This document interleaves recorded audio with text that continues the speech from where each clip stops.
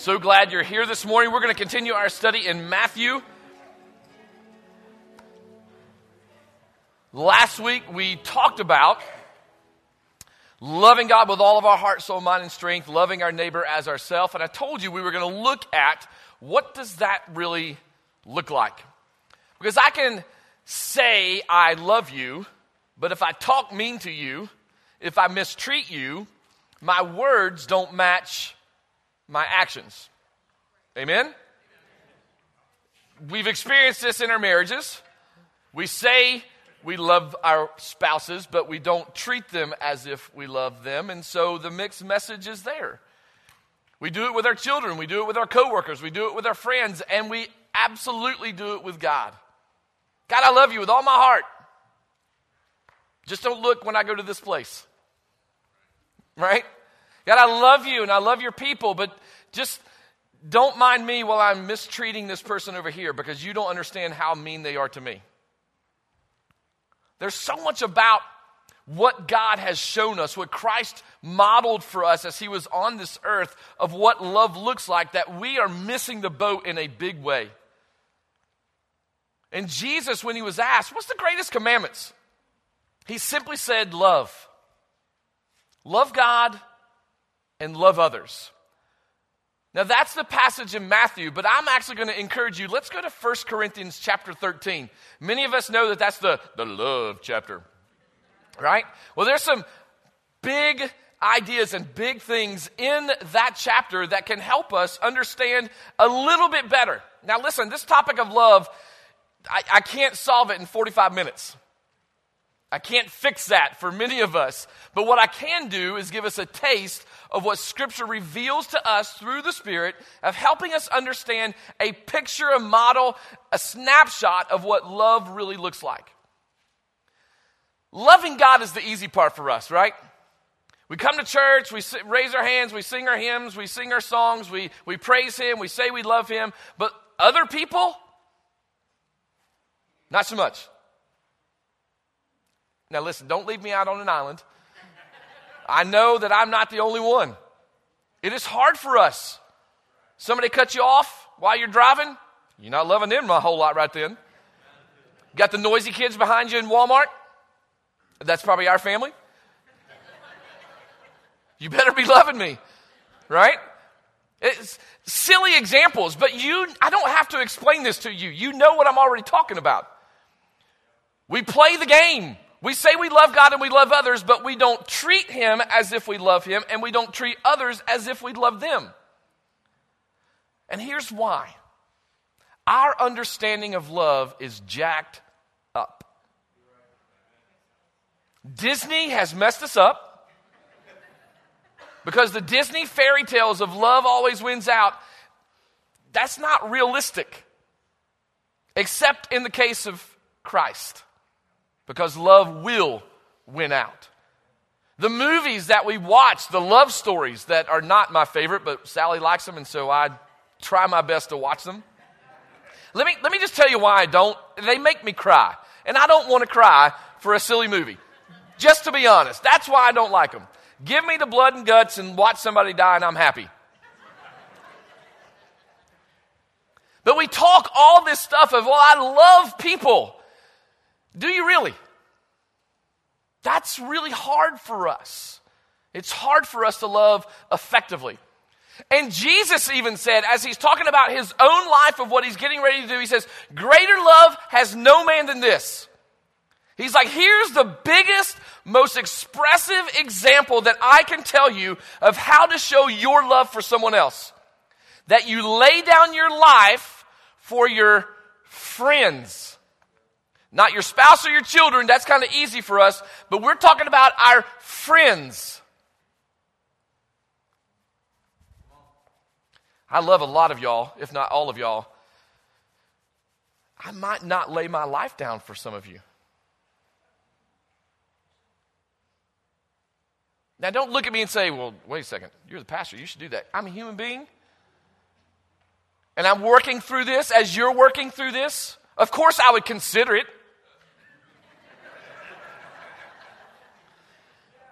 But you see the toughness in that statement. You look at me like, well, how could you say that? You're thinking the same thing. But Jesus said, if you really want to express love, lay your life down for your friends. Now, as I think about this verse, I know what he's talking about. He's talking about physically laying his life down. But I want to take it a step further. Not that I'm trying to add anything to Scripture. Stay with me. If I love my wife, I need to be willing to lay down things that I want to do that may not be conducive for our marriage. If I love Christ the way that I'm supposed to love Christ, there are things in my life that I need to lay down in order to love Him effectively. Christ took it all the way to the extreme to show I'm giving up everything that I have. I am taking on the sin of the world. I'm laying down all of this good stuff and I'm taking on the nastiness for you. And He laid down His life for you and for me. And He simply says, if you want to express what love looks like, you got to be willing to lay some things down. Paul talks about it all the time. For me to live is Christ, but to die is gain. I want to crucify myself.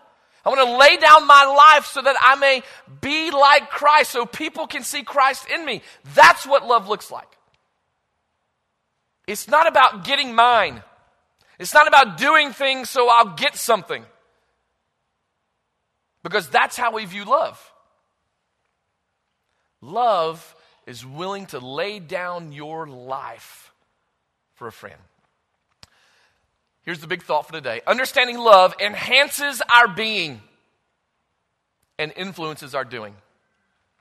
We think all the time that love is more about the doing.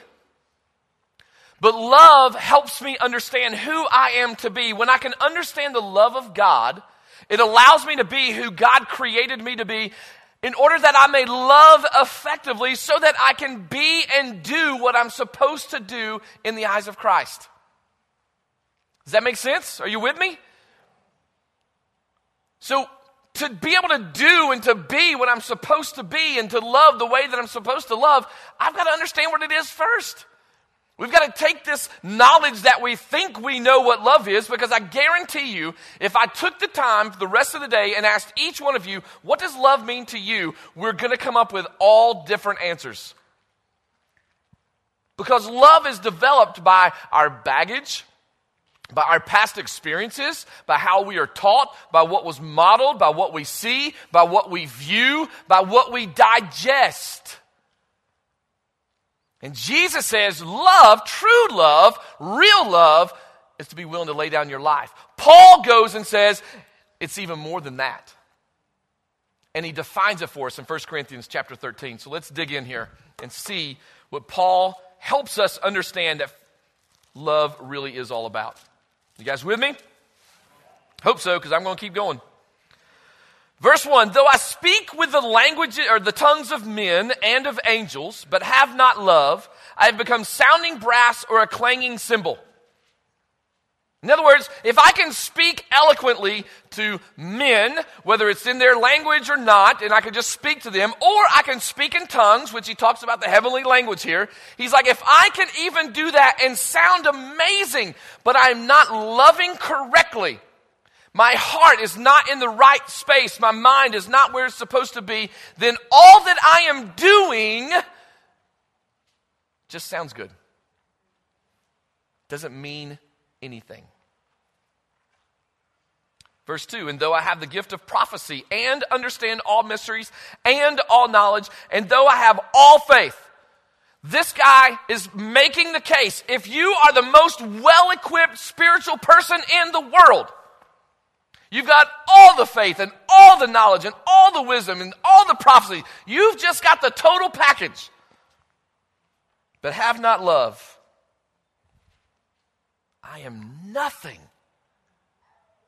Wow. You mean to tell me that I could be the best preacher in the world, the best leader of the church, grow this thing to a monstrosity of a church, but I'm not loving correctly, then it was useless? Yes, is what he's saying. Because love is the key. Verse 3, and though I bestow all my goods to feed the poor, and though I give my body to be burned, but have not love, it profits me nothing. If I sacrifice it all, if I give everything away to feed the poor, and I lay down my life, but I do it not out of love, it means nothing.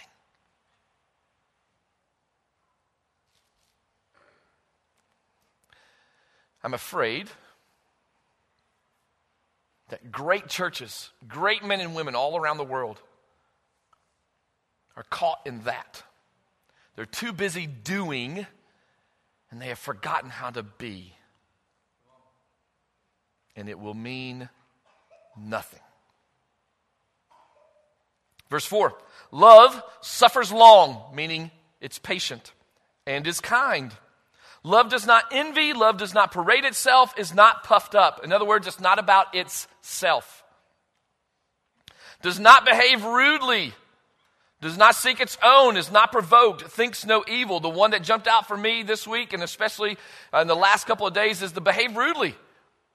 Things don't go my way, I behave rudely. Now, I'm not obnoxious, but I might not talk to my wife. That's rude. Right, wives? Thank you. That just made me feel even worse. But it's our tactics. That might not be your tactic. It's one that I've had to work on setting aside and not doing because it's behaving rudely. I tell her I love her, but I'm rude to her. Shame on me. Does not rejoice in iniquity, but rejoices in the truth. It bears all things. Love believes all things, hopes all things, endures all things. Love never fails. But whether there are prophecies, they will fail. Whether there are tongues, they will cease. Whether there is knowledge, it will vanish away.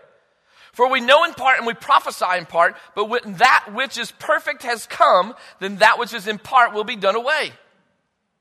In other words, when love is perfected within me, my rude behavior goes away. When love is perfected within me, I'm not going to be envious anymore. I can have all the knowledge in the world and still be rude. I can be the best preacher you've ever seen and still be all about me. That's not what is going on here. Paul is helping us see that it's more than what we think it is. It's not about me getting what I want. It's about giving what is right and what is true. Look at verse 11. When I was a child, I spoke as a child. I understood as a child. I thought as a child. But when I became a man, I put away childish things. When maturity begins to take over my life, I put away the things such as behaving rudely, seeking its own, provoking for evil, and thinking evil. I put away those things because they're childish. I was so childish when I would shut my wife out for weeks on end. It was childish. I didn't know any better. 2, I didn't know how to communicate my emotions. And 3, I was just selfish. And I was rude. And then as I became to understand what love was really about, it helps me in setting aside all of those evil thoughts that I want to think toward her, or the assumptions that I make about what she's thinking and why she's doing what she's doing, because that's what we do. It helps me to get past that and to set it aside and to put away those childish things and to be a little more mature. Still got a long way to go. I'm working on it. Verse 12, for now we see in a mirror dimly, but then face to face. Now I know in part, but then I shall know just as I also am known.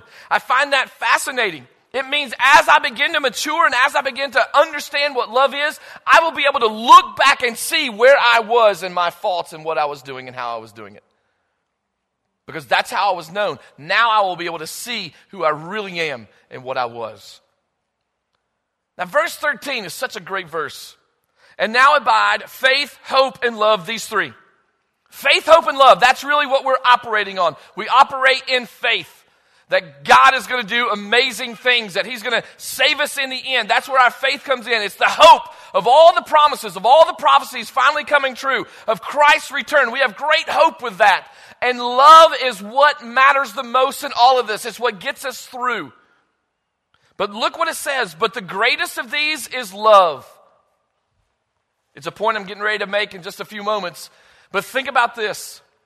When we are on the other side of eternity, standing there with Christ, I will no longer need faith nor hope, but love will reign supreme.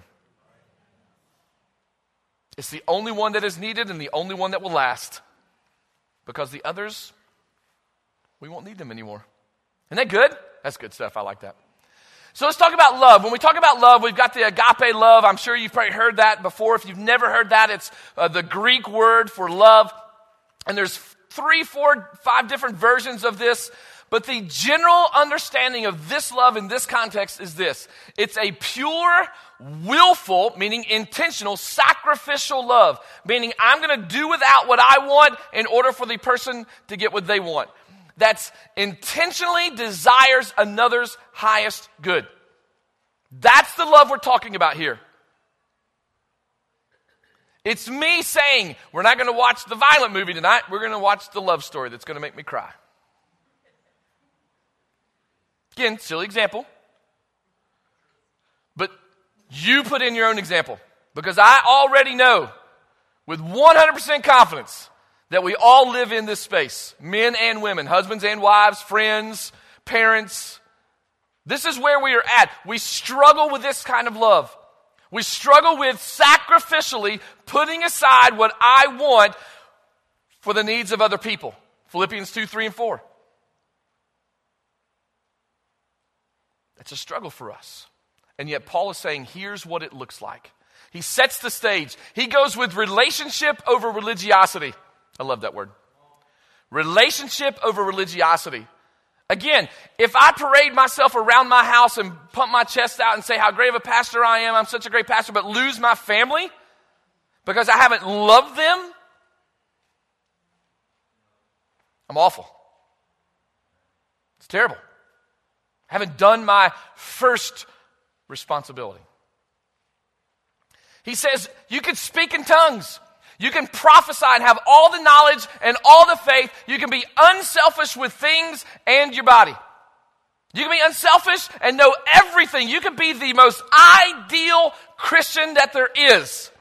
But if you do not have love, it's all empty. It's empty of a pure, willful, internal, and intentional desire for others' good. I'm glad you're a Bible scholar. I'm glad you know the Bible stories inside and out. I'm glad that you can quote books of Scripture. But if you don't even know how to love your wife or your children or your neighbor, it means squat. Those things work in conjunction. They are important to be together. I want to be a Bible scholar. I want to know, but I want to make sure that I'm loving correctly as well. I can have all the knowledge, but if it's not seeping into who I am and changing me for the better and to who Christ wants me to be, then it's useless, pointless. If I'm going to love the way that I'm supposed to love, if I'm going to put relationships as a priority for me, love has to be the key to all of it. Love is not about me. When we look at those first few things that he talks about, he says, it's not envious. Envious just means I want what you want. Or I want what you got, rather. Some of you all drive the Tacomas. I could be envious, but I like my car. I like my mom van. Some of you have a great golf game. I could be envious. For some of you, maybe it's they have money that they can go shop. Or maybe they have a house that you've always wanted with a pool in the backyard. Or maybe this, or maybe, put whatever you want in there. That's not loving. Because it's about you. Does not parade itself. This one always cracks me up with believers.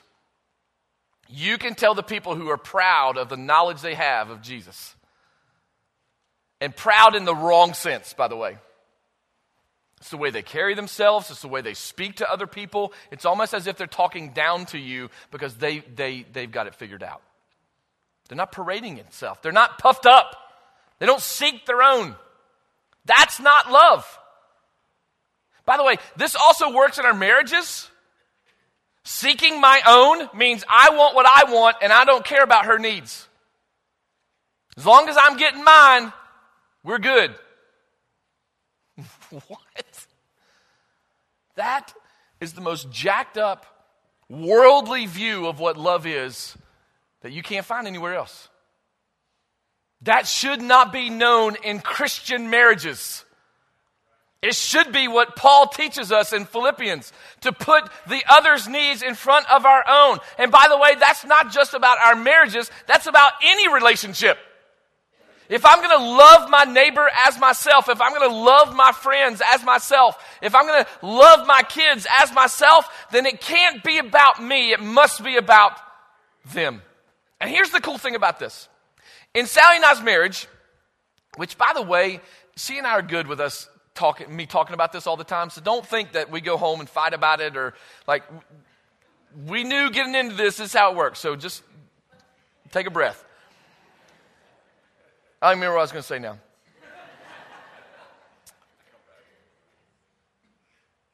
Oh, if I'm concentrating solely on her needs, as a Christian man, knowing that this is what God has called me to do, to love her, I put my needs aside and I focus on her needs. Meaning, I help with the dishes, which I actually enjoy doing. I will make the bed, which I don't like doing. I will scrub a toilet on occasion. But when I know that she's not feeling up to it or she's not feeling, I will pitch in because I want her to know that I love her. It's not in hopes that something else will happen later. Stay with me, because that's how we operate. If I do this, I'll get this. I do it because I love her. And I want to help her. I want to support her. I want to meet her needs. And the cool thing is, if I'm doing that and she's focusing on my needs, then whose needs are not getting met? Nobody's. Our needs are getting met. But where it breaks down is we get seeking our own and we forget about meeting the other's needs and we solely focus on ours. That's not love. That's not love. By the way, that works in your spiritual walk with God as well. God, I'm going to do this as long as you'll get me this. God, if you'll do this, then I'll do this. No. That's not how it works. The only thing that God has promised to us is eternal life by placing our faith in His Son, Jesus Christ. Amen? Nothing else. Now, there are other great promises that may come, may not come. The only thing we are guaranteed is eternal life and the gift of the Spirit of God. And yet we play the game that God owes us something, as if we are something special, that we have done Him a favor by giving our life to Him. Without Him, we're nothing. I know that doesn't sound very encouraging, that sounds very hurtful. Please understand where I'm coming from. If we're talking about the spiritual life, without Him, I am nothing. I need Him. I want more of Him. We just sang about that. I don't want to seek my own, because I'm good at that. I want to seek more of Him. Second thing that he talks about is love is how I treat others. It's how I treat others. I want to be kind. Isn't that so hard? Thank you. Come on now. That's difficult for us. It's hard. You have a bad day and you go to the store, woe to the checkout person. Or woe to the person, the server that's serving you that's maybe a little slow or a little backed up or got a little too much going on, and boy, you're just going to unleash. How about just be kind? Love. Just love them. You have no idea what their story is, and you have an opportunity of a lifetime to show the love of God to them. Don't behave rudely to them. In fact, let me just say this. Stop behaving rudely to anybody. How about that? We want people to come to our church. Amen? We want people to come to Christ. We want people to see Christ living in us and the love of Jesus pouring out of us. That can't happen when we're behaving rudely. It won't work. It won't ever happen. And so Paul says, hey, if you want to do this right, don't behave rudely. And it's not provoked. Man, some of us are on edge all the time just waiting to explode. Some of us need to take a lot of steps back off the edge and just take a breath. Recognize that God's mercies are new every morning, that He is a faithful and great God, that we can just take a step back and know that tomorrow's a new day. And it's really not that bad. Here's the third thing. Paul talks about love is maturity. Love is maturity. As we mature, we're able to love more. And the more that we love, the more mature we become. He says it thinks no evil. Now, when we think evil, we think murder. We think thievery. Evil is anything that's not good. So when I want someone to not succeed, that could be considered thinking evil. Or I rejoice that they failed, rejoice in iniquity. That could be considered evil, not loving. You see, there's no way to escape this idea of, well, I can develop love how I want to develop love. I can kind of define it how I want it. It's already been defined. And it's all of these things. It's rejoicing in truth. How many of us rejoice truly in truth? When truth comes out, how much do we rejoice? But when somebody fails, boy howdy, we are on Facebook and whatever other social media you want to be on, and you are passing it quick as lightning. That's not love. And you know what's sad? The saddest thing for me is it's most effective in the church. And we crush people and we run them out of here for them to never come back because of our thinking rudely or thinking evil or whatever we want to call it. We didn't love them the way that Christ would have loved them. I go back to the lady caught in adultery. He had every moment right there to just lay into her. What did he do? He bent down and dug in the dirt. When everybody else left, he looked at her and said, hey, where's all your accusers at? They're gone. Great. I'm not accusing you either. Just stop doing what you're doing. See ya. Why can't we do that? That's not rejoicing in iniquity, but celebrating the truth. Stop sinning. That's all we got to say. It's not helping you out. Let's just not do that. Let's do something different. That's love. It bears all things, believes all things, hopes all things, and endures all things. That, to me, is probably the hardest four things to think about. I'm just going to bear all of this. I'm just going to carry it. Is that not hard?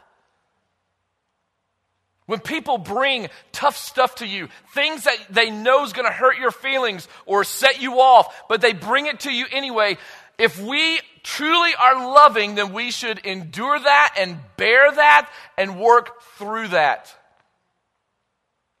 It's those hard conversations that you hear me say that, well, I'm going to have with you if we need to have it. Why? Because I want to bear that with you. I want to endure the struggle to get to where we need to be because I have great hope that through this struggle, through this hard conversation, God can be glorified and love can be reestablished and our relationship can be all that it can be. Why? Because I absolutely believe God is in the business of doing that. But I can't do that just by myself. Paul is encouraging all of us. Jesus tells us, hey, don't just do this with me, but do this with your friends, your neighbors. Love one another. So therefore, now that we can kind of understand vaguely a little bit of what love is all about, then we have a job and a responsibility to do. Because we're not doing a really good job of it. It's easy for us to love those that we already love. But we got to figure out how to love those that may not be as lovable as we want them to be. And then he says, love will not fail. It will not fail. Remember the fruit of the Spirit where he talks about love, joy, peace, patience, kindness, goodness, faithfulness, gentleness, and self-control? Remember the last part of that? He says, against such is what? There's no law. There's no law against those things. I kind of put that in here. Love will never fail. There are lots of things that are going to fail. He even lists them. There's a lot of things that are just going to go away. Love will never go away. In fact, again, faith and hope will cease to exist once we get there because we will no longer need them. Our faith has been fulfilled, our hope has been satisfied, but love will continue as we exist in heaven together, bringing glory and honor to the great God and King that has saved us through all this stuff. Love will not fail. It's going to stay all the way to the very end. It remains throughout eternity. Isn't that exciting? Okay, good. All three of you. Fantastic. Again, Jesus says, talked about this last week, by this, by what? Love. By this, all will know that you are my disciples if you have love one for another. Could be a reason why your coworkers or your neighbors don't know that you are a follower of God. Because they watch how you treat your boss, how you treat them, how you treat your coworkers, how you react, how you plot, how you rejoice when things go wrong for other people. Jesus did not say, by this all will know that you are my disciples by how you preach the gospel, by how you quote scripture, by how you sing so well, by how you attend church every day. What did he say? Say it with me. By how you love one another.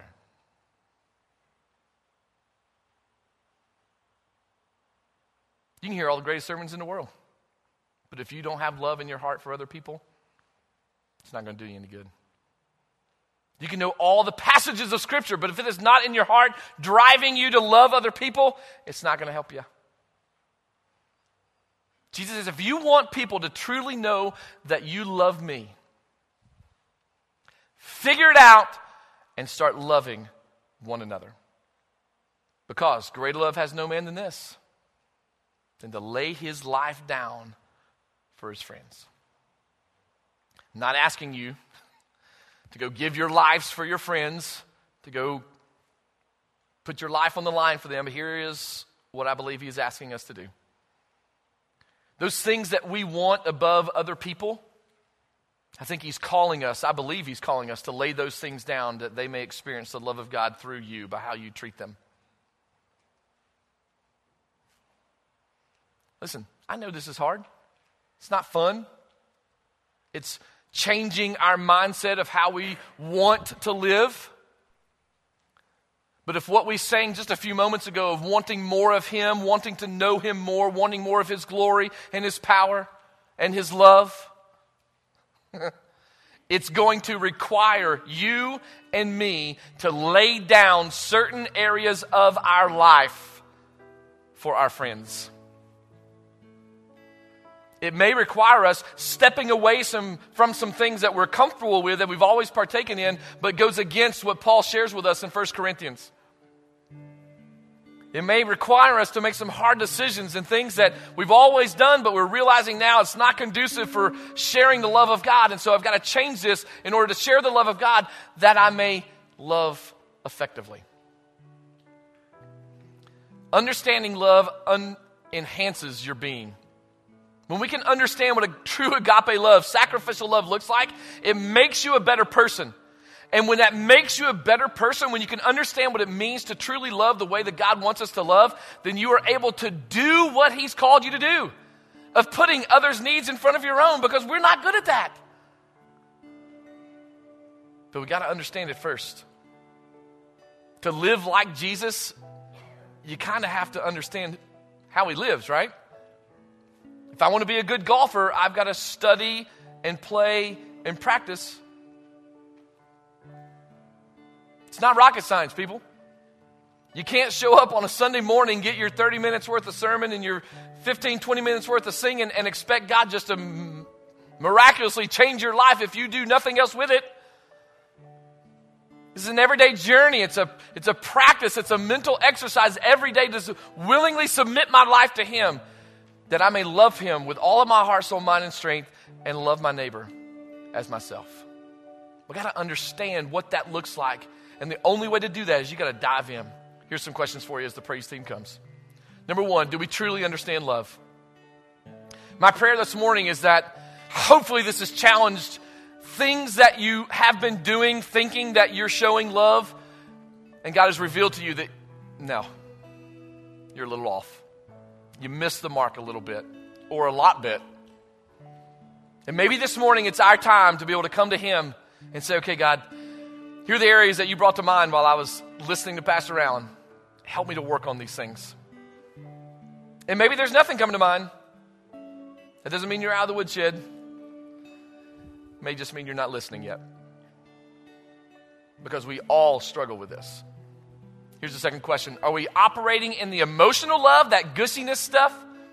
You know that, oh, I'm so in love with her. That one? Because that's just superficial. It's good, it's fun, but it's not meaningful. That will pass away. Or are you operating in God's love? The one that says, hey, be willing to lay down your life for your friend. And then lastly, what areas of 1 Corinthians 13 do we need to improve? Maybe this week, husbands and wives, maybe you should go back and read through 1 Corinthians 13 this week. Have honest conversations with each other. I realize that may increase my scheduled counseling load, but it might remedy some issues that you've been having for a very long time. If I can't be honest with my wife and she can't be honest with me, then what are we doing?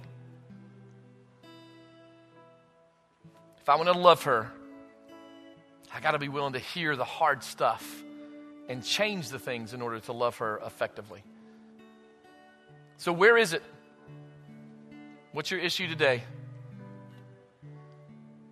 Can I encourage you to bring it to Him? We have a God who stands with His arms open wide, with a smile on His face, with zero judgment, saying, hey, come talk to me. I want to help you. I'm right here. I've got the answers. I can help you. I know what it is. I just want to walk with you, but you got to come to me. And the cool thing is, if I will just take a step to Him, He will take a step towards me. I've always loved that. Draw nigh to Him, and He will draw nigh to you. He cuts the work in half for me. But you got to be willing to step. He's already invited you. The invitation is always there. It's always open. The question is, are you going to accept it and take it? Father God, I love you. I praise you. Thank you for your word. God, love is such that weird, sticky thing that we talk about. And we all feel like we have a handle on it. But Lord, it's so hard for us. We are such selfish people. I just ask that you continue to work in hearts. Draw us closer to you that we may see where we are lacking. And celebrate the areas that we're doing well. God, give us vision. Help us to see. Help us to know. And the courage to do something about it. We love you. We thank you. We praise you for all that you do. Continue, God, moving in the hearts of your people. In Jesus' name. All to Jesus I surrender. All to Him I freely give. I will ever love and trust Him in His presence daily live. I surrender all. I surrender all to Thee, my blessed Savior. I surrender all to Jesus. I surrender, Lord. I give myself to Thee. Fill me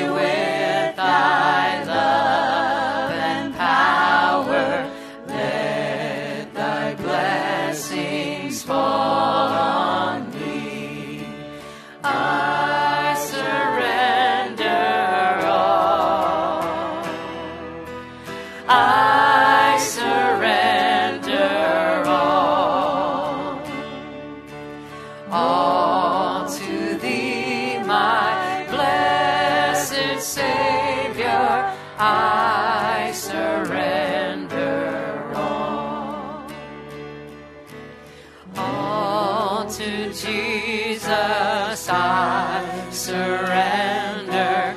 Now I feel the sacred flame.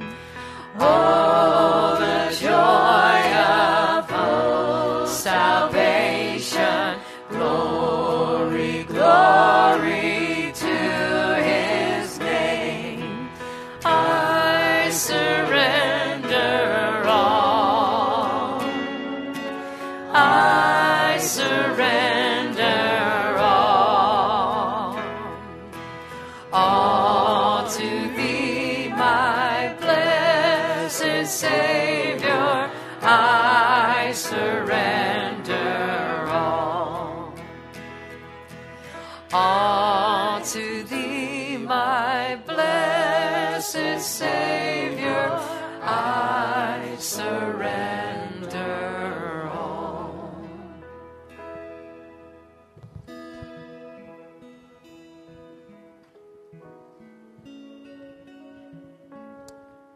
I feel like growing up, like I was kind of tricked into what love was. I didn't know. I wasn't sure. I thought it was something that it wasn't. And until we experienced Jesus and the love of Jesus, man, it is so sweet. It is so caring, so gentle. It never fails. And then you're like, man, oh man, I got some work to do. And I hope that you're feeling that today. That you know you can count on the love of Jesus Christ. I want to remind you where this started. Jesus said the two greatest commandments are to love God with all your heart, mind, and strength. And then to love others like yourself. In order to do that, we need to relearn how to love. In the Bible, it talks about retraining our brain, transforming our minds, creating a pure heart. It's all this dying to self and becoming something new. The reason why we need to do this is because our sinful selves get in the way of experiencing this love that Pastor Allen just talked about. We can't experience this love in our old skin.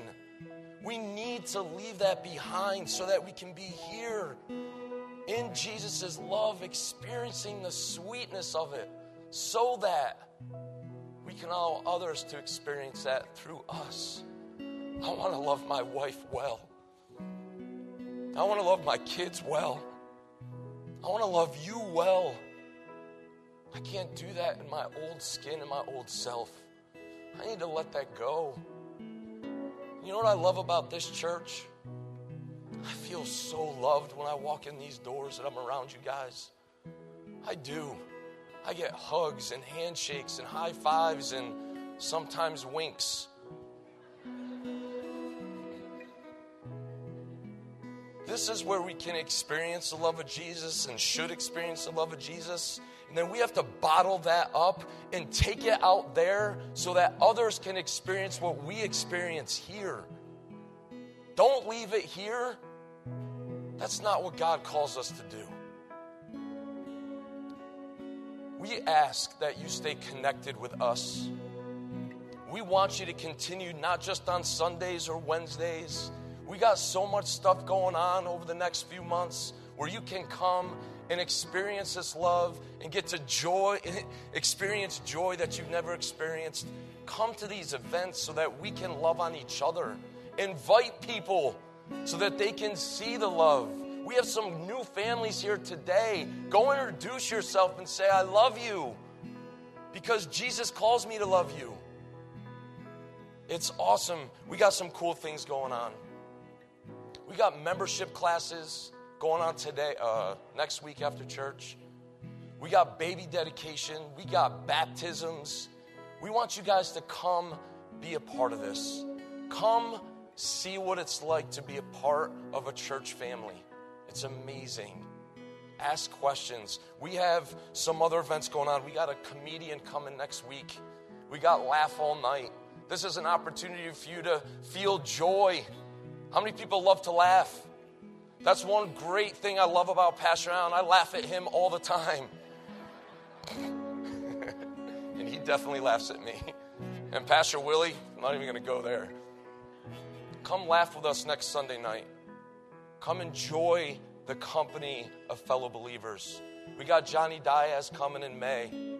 Johnny Diaz is this great Christian artist where you can experience the love of Jesus again in supporting mission trips for our kids. Guys, listen. In order to get this love, you got to be with Jesus. You got to go seek him so that you can be the dad that he calls you to be, so that you can be the husband and the wife that he calls you to be. Let's do it. Let's get dirty. Let's do the hard work. You guys with me? Amen. Let's pray, and then we'll turn it back over to the praise team. Dear Heavenly Father, God, you are awesome. I am so grateful that you love me because I am a hot mess. And I know that every single one of us can say that. We are just messes, God, and we need your love. So I pray that each one of us here does a better job at leaning on you to learn what this love is so that we can love better. God, I love you. I really do. I am trying so hard to love you better. Help me. I love you so much, God. In your great name we pray. Amen.